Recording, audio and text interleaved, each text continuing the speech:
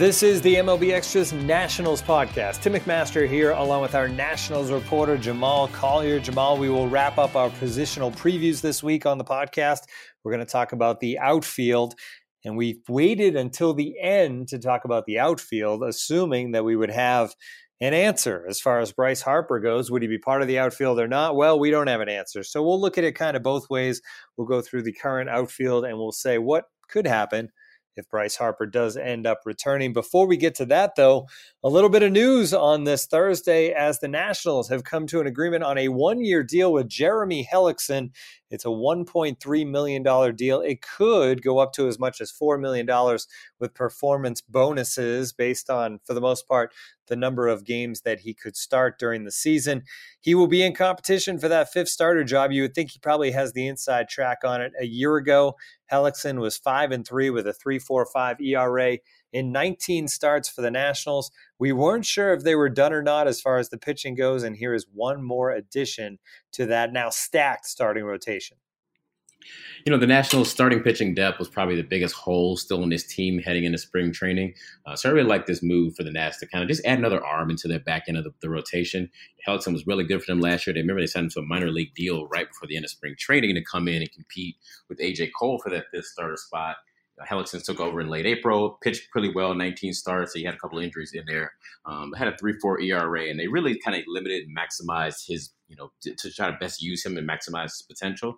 Didn't really let him face lineups a second or third time through the order. Usually, he only went into the seventh inning once. I think that's, they felt they could use him in that kind of short spurts and let him be a really effective pitcher. So I think adding him to the mix along with Joe Ross, along with Erick Fedde, just makes this rotation deeper. And we know it takes 7 or 8 pitchers to get through an entire season anyway. So I like the move for adding Hellickson to the mix here for the Nats. I would say that, they're going to probably market this as an open competition going into spring training. And I think it will be somewhat open, but I think Hellickson is definitely going to be the favorite heading into West Palm Beach as pitchers and catchers get ready to report in about a week here. As we get into the outfield, a little bit of news on that front for the Nationals. They won the arbitration case with Michael A. Taylor. He'll get $3.25 million. He had actually put in for $3.5 million, but the team wins. I guess my question on that, Jamal, is, are you surprised with the difference being that close, $250,000, that this even went to trial? Yes, been very surprised, actually. The Nationals have not taken anybody to trial before this since 2015. And I think that, they generally just kind of avoid any way possible to try to not go to these arbitration cases. They're just at sometimes just kind of awkward situations when you have a team kind of against player and such. And a guy like Michael Taylor, especially a guy that the Nats, have some investment still in his future. Even after last year was pretty much a setback for him, kind of coming off of was a breakout 2017 in that postseason when he hit the grand slam in Wrigley Field. They really thought that he was kind of ready to take another step and really prove himself as an outfielder, as a staple of their outfield. And he couldn't find his way onto the field, late in the season. Part of that is he just has, kind of more talented outfielders, ahead of him. That'd be Juan Soto, Victor Robles, and was Bryce Harper. But, even on this team now, it's, they didn't entertain trading him very much this offseason because they still feel like he's going to have kind of a vital role as the fourth outfielder here. You've got potentially Victor, we'll talk about these guys obviously later, but Victor Robles is still a prospect and has a lot of hype, but is still unproven. And Adam Eaton is not really played a full season since 2016. So, there's a lot of uncertainty just in that. I think that they like having Michael Taylor on the roster just to have that kind of insurance, but, they also really want him to kind of take a huge step forward from what he did last year when they, some of the kind of old worries about Michael Taylor striking out too much and kind of swinging and missing too much kind of all rose up again. So, he's a very complicated player and a complicated relationship here. This is not a pretty important year for him in his career because he's had another year like last year. I don't think his future in Washington is going to last that much longer. Is he sort of the clear-cut fourth outfielder when you look at this roster? Yeah, and I think that, they really are going to probably see him as some kind of like 3B basically. That, Adam Eaton is a guy who they're going to probably want to give his days off and make sure that he's not being not overexerting Adam Eaton. And again, like I said, with Robles, I can see especially early on, they may try to somewhat split their playing time, or at least get Michael on the field enough. I think it's a pretty clear cut fourth, especially because on defense they like what he can do so much that they really believe that it's a guy who's a Gold Glove caliber center fielder, and the numbers back that up. I mean, he's really really good and a plus on defense. So they're going to try to get him on the field and get him out the outfield as at any time possible to kind of make that a strength late in game. So yeah, I think he's got a pretty clear cut edge on that, and they think that they still feel relatively confident that if somebody had to get hurt and they had to plug him in every day to start, I think they feel pretty good about running him out there. All right, let's move on to the starters, I guess we'll call them. And let's start with Adam Eaton because you just mentioned him. He has played 118 games total over the last 2 seasons. Not what you're looking for. Obviously, he was a big addition to this team when they went out and traded for him.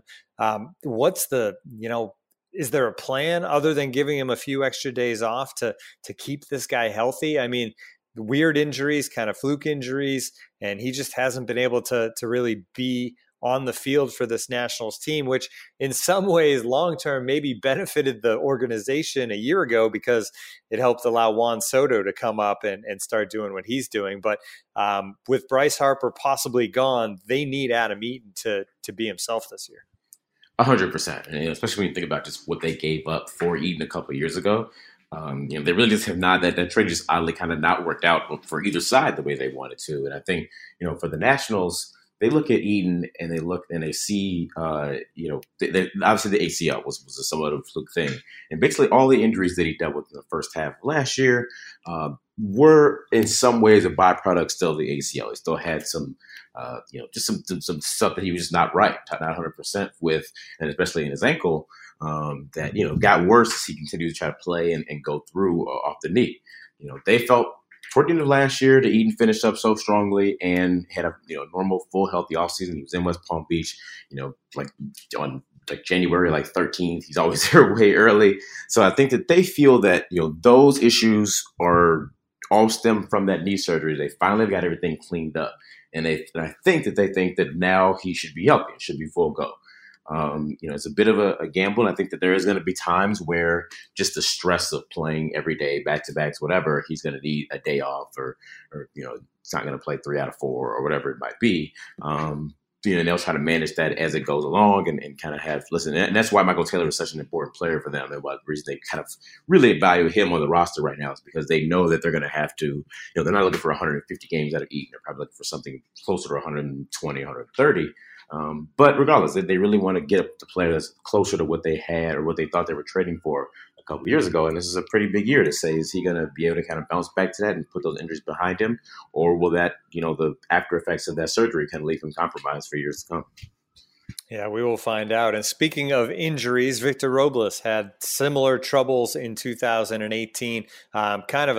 It was a tough one in the minor leagues when he was getting ready to get to the big leagues. Had a great spring training, was really knocking on the door, and the freak injury in the outfield when he was diving for a baseball. He ended up missing a lot of time, did make it up to the big leagues, 21 games. He had 288, 3 homers, 10 RBIs.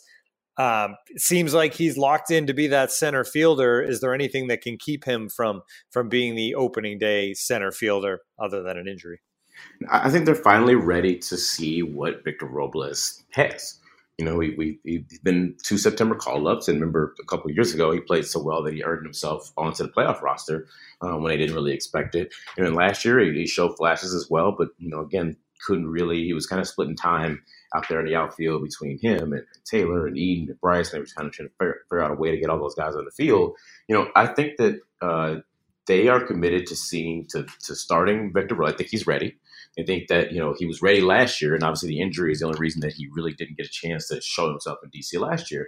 So I think that they're pretty committed. I mean, the last couple of years of trade rumors and every kind of, everybody kind of sought after Robles and all these deals, and they held on to him, and they kind of have been kind of waiting for this moment to say that they think this guy is going to be a staple in their outfield for kind of years to come. And I think, they're finally ready to kind of give him the reins, get some control of it. I think it's going to be one of the most exciting things about this team is to see exactly how Robles fits and what exactly. And Robles end up moving to the top of the order up there with Trey and Adam Eaton. Would he become a middle of the order bat? I think that his power could potentially do that. They're going to kind of slot him somewhere down in the bottom of the lineup to help turn over as like a second leadoff man.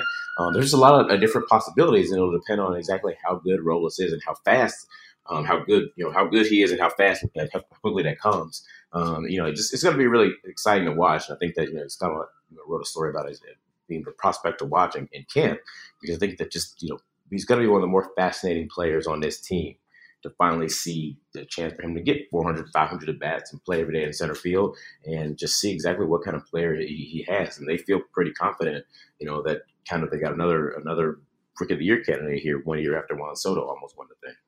Yeah, and he's been really a staple in the MLB Pipeline top 10 prospects list for a couple of years because the injuries hung on and stayed on that list, and time to go from prospect to player in the big leagues. All right, you mentioned Juan Soto. Let's get to him. 116 games in the big leagues in a season that started in A-ball, and he skyrocketed through the minor leagues, and thanks to some injuries, got the call up and never looked back. 292, 22 homers, 70 RBIs. You mentioned second in the Rookie of the Year voting, and really I would think 9 out of any 10 years he wins Rookie of the Year, but Ronald Acuna Jr. it was just special and ended up winning it as well. But Soto did all of that, and he was just 19 years old.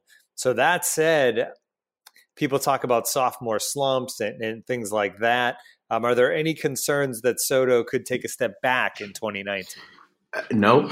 It's kind of that's kind of the most fascinating thing about him. I mean, he was so good last year, and I wrote about this at times and I talked about it before, that the thing that impressed me the most about Juan Soto is that every time it felt like he started off so hot, he started off so well, and you thought, okay, eventually he's got to come back to earth, right? Eventually, or just not even just that. Eventually, he'll have a week where he goes 1 for 13, or just not even worse than that. He just has a week where he hits 188 or whatever it is, and it really didn't happen. I mean, he would have stretches maybe of 2 or 3 games, or where he go 0 for 11 or 1 for 13. I think it was one day in Philly, or 2 games in Philly where he went like a combined 0 for 13. And then he would make an adjustment. The next day he'd come back and he'd go 3 for 3 and he'd hit a homer to the opposite field, or he'd walk twice, or it just looked like he just figured it out. Like every time it seemed that other pitchers had done something to kind of get on top of Soto, he corrected it and it was back to normal, and with 10 at bats. And it was just one of the most impressive things that outside of maybe Daniel Murphy when he was on his really hot run, probably in 2016 when he finished second in the MVP, I hadn't seen anything like it. And I think it was incredibly impressive, and that is something that gives them confidence that this guy is not going to hit a wall. They're going to make adjustments. They at the end of the year they stopped throwing him fastballs essentially, and he got a whole lot of off-speed pitches that'll probably even become more and more this year. The teams are going to try to get him and attack him outside the zone and try to get him to chase. And just how Peyton is going to be similar almost to Bryce Harper. This Harry. You're 20 years old. How long can you just stay patient? You're going to eventually get frustrated with walking every time, or you're going to start expanding your strike zone. And I think that so far he's shown no willingness to do that. I think it's just going to be fascinating to see exactly what he could do for an encore, because one of the reasons that they felt they could live whether or not Bryce Harper was back or not was how good Juan Soto was this fast. And if that season doesn't happen last year, I think maybe there's more of an urgency of the Nats, because then you have now 2 unknowns in your outfield. And Juan Soto probably wouldn't even be ready to come up at this point. They'd probably have to have found an outfielder this offseason. If Juan Soto doesn't do what he does, once he comes up, he's that good that quickly. Now all of a sudden you can envision a world without Bryce a lot more easier. Yeah, and that was the vision when they thought about the fact that he had to leave, is they're set up pretty good. There will be a little more pressure on Juan Soto for sure. All right, how about other depth? If they have to go one more deep, is it Howie Kendrick, who can also play the infield, obviously? Yeah, and I think that's, on this team, they've got some guys who can go out in a pinch to play some corner outfield. Howie Kendrick is a guy who is an outfielder, and he will probably get a chance to play left field at some point. Same with Matt Adams. They got put out in left field before. They would prefer to stay away from that, but it's if they need to, they can do that. You're talking about injury, 5th, 6th in the depth chart. It's a bit of a drop off. Excuse me. That I think Andrew Stevenson Is probably the fifth outfielder, and he's shown some flashes at times of kind of being a helpful player, especially on defense, he can run the bases. And I think that they probably don't want to get into a position where they have to start him at any kind of extended stretch, but if they have to use him as the fourth outfielder for a bit, I think they're willing to live with that. But outfield again, it is probably their deepest position in both of the majors right now and just in the whole organization, because they can have some guys who can kind of plug in holes if guys get hurt. But they're going to be counting a lot on their kind of the young studs of Victor Robles and Juan Soto to kind of really be productive and be good. I think it's a pretty safe bet. All right. So all of that said, what happens if Bryce Harper decides, you know what? I really love my time in DC. That contract you offer me, I'll take it. What does that mean for, obviously he goes into the starting lineup, but then who's the odd man out? Because you look at Eaton, Robles, and Soto. I don't know. Obviously Soto's not going anywhere. So has it become a point where there's guys rotating? Yeah, I think that it's kind of the thing is that, they're set up really, really well at outfield, and they also could then add one of the best outfielders in baseball. And I think that it's on one hand a really good problem to have, and something that I feel like they've thought about and said, we'll figure it out when we get there. If and when they never get there. But yeah, it would be a bit of a quandary. I mean, you're talking about having 5 outfielders that are probably major league capable right now. They're going to try to trade one of them, and I think that Houston Soto's not going anywhere. That's just not going to happen. I am pretty sure they're not going to trade Robles. I mean, they have basically no one is untouchable, and they've not floated the idea. They haven't gotten to the what if game. If we sign Bryce, we want to trade him. But I'll pretty much look at it like this: one, they haven't traded Robles yet, and you think about the guys that have been in rumors for him the last couple of years. That'd be Chris Sale. They almost traded him for. They almost traded him in the Real Muto trade. Just the kind of the names that he's been rumored in. There's probably not a guy out there in the trade market that's as good as those guys. And they didn't pull the trigger on the Robles trade for any of the Chris Sales and Real Mutos. I just can't see them all of a sudden doing it for Madison Bumgarner coming off an injury or whatever. So I think that Robles is also relatively safe because I'm not sure, and also I'm not sure what the need they have that's strong enough to trade Robles for. Trading Robles for pitching depth or whatever, you're probably trading him for a very, very good player. So I think Eaton is the guy that is most likely to trade. He's also most difficult to trade because his value's probably never been, he's a bit of the nadir of his value. He's coming off injuries. He's not been as productive on the field when he has played. He's been pretty good, but not the player that they got, a couple of years ago. So I think, they probably have to trade Eaton with some kind of diminished return. They'd probably be more likely to trade Taylor. But until then, I think you're looking at something similar to last year where they're trying to rotate these guys in and try to make Eaton a fourth outfielder, which is just kind of tough because coming off those knee injuries, he just doesn't get ready more. So it's going to be a bit of a problem to try to fit these guys in on the same roster. And that's why I just think that they'll have to probably trade one. And I think that, Eaton is probably the most likely candidate that, they're going to find a way to get him out of town if they do, if and when if they ever get Bryce back. Yeah, and we will find out sooner or later. Man, spring training is coming up quick. Pitchers and catchers reporting in about, a little over a week, and still no home for Bryce Harper or Manny Machado. That's going to do it for this edition of the podcast. You can find Jamal edit there. You can find Jamal on Twitter at Jamal. One more time. Sorry, Jamal. Whew. You can find Jamal on Twitter at Jamal Collier. I'm there at MOB_McMaster. This podcast, all of our MLB Extras Club podcasts are at MLB.com/podcast on Apple Podcast and also on Google Play. That'll do it for this edition of the Nationals Pod. For Jamal Collier, I'm Tim McMaster. Thank you for listening.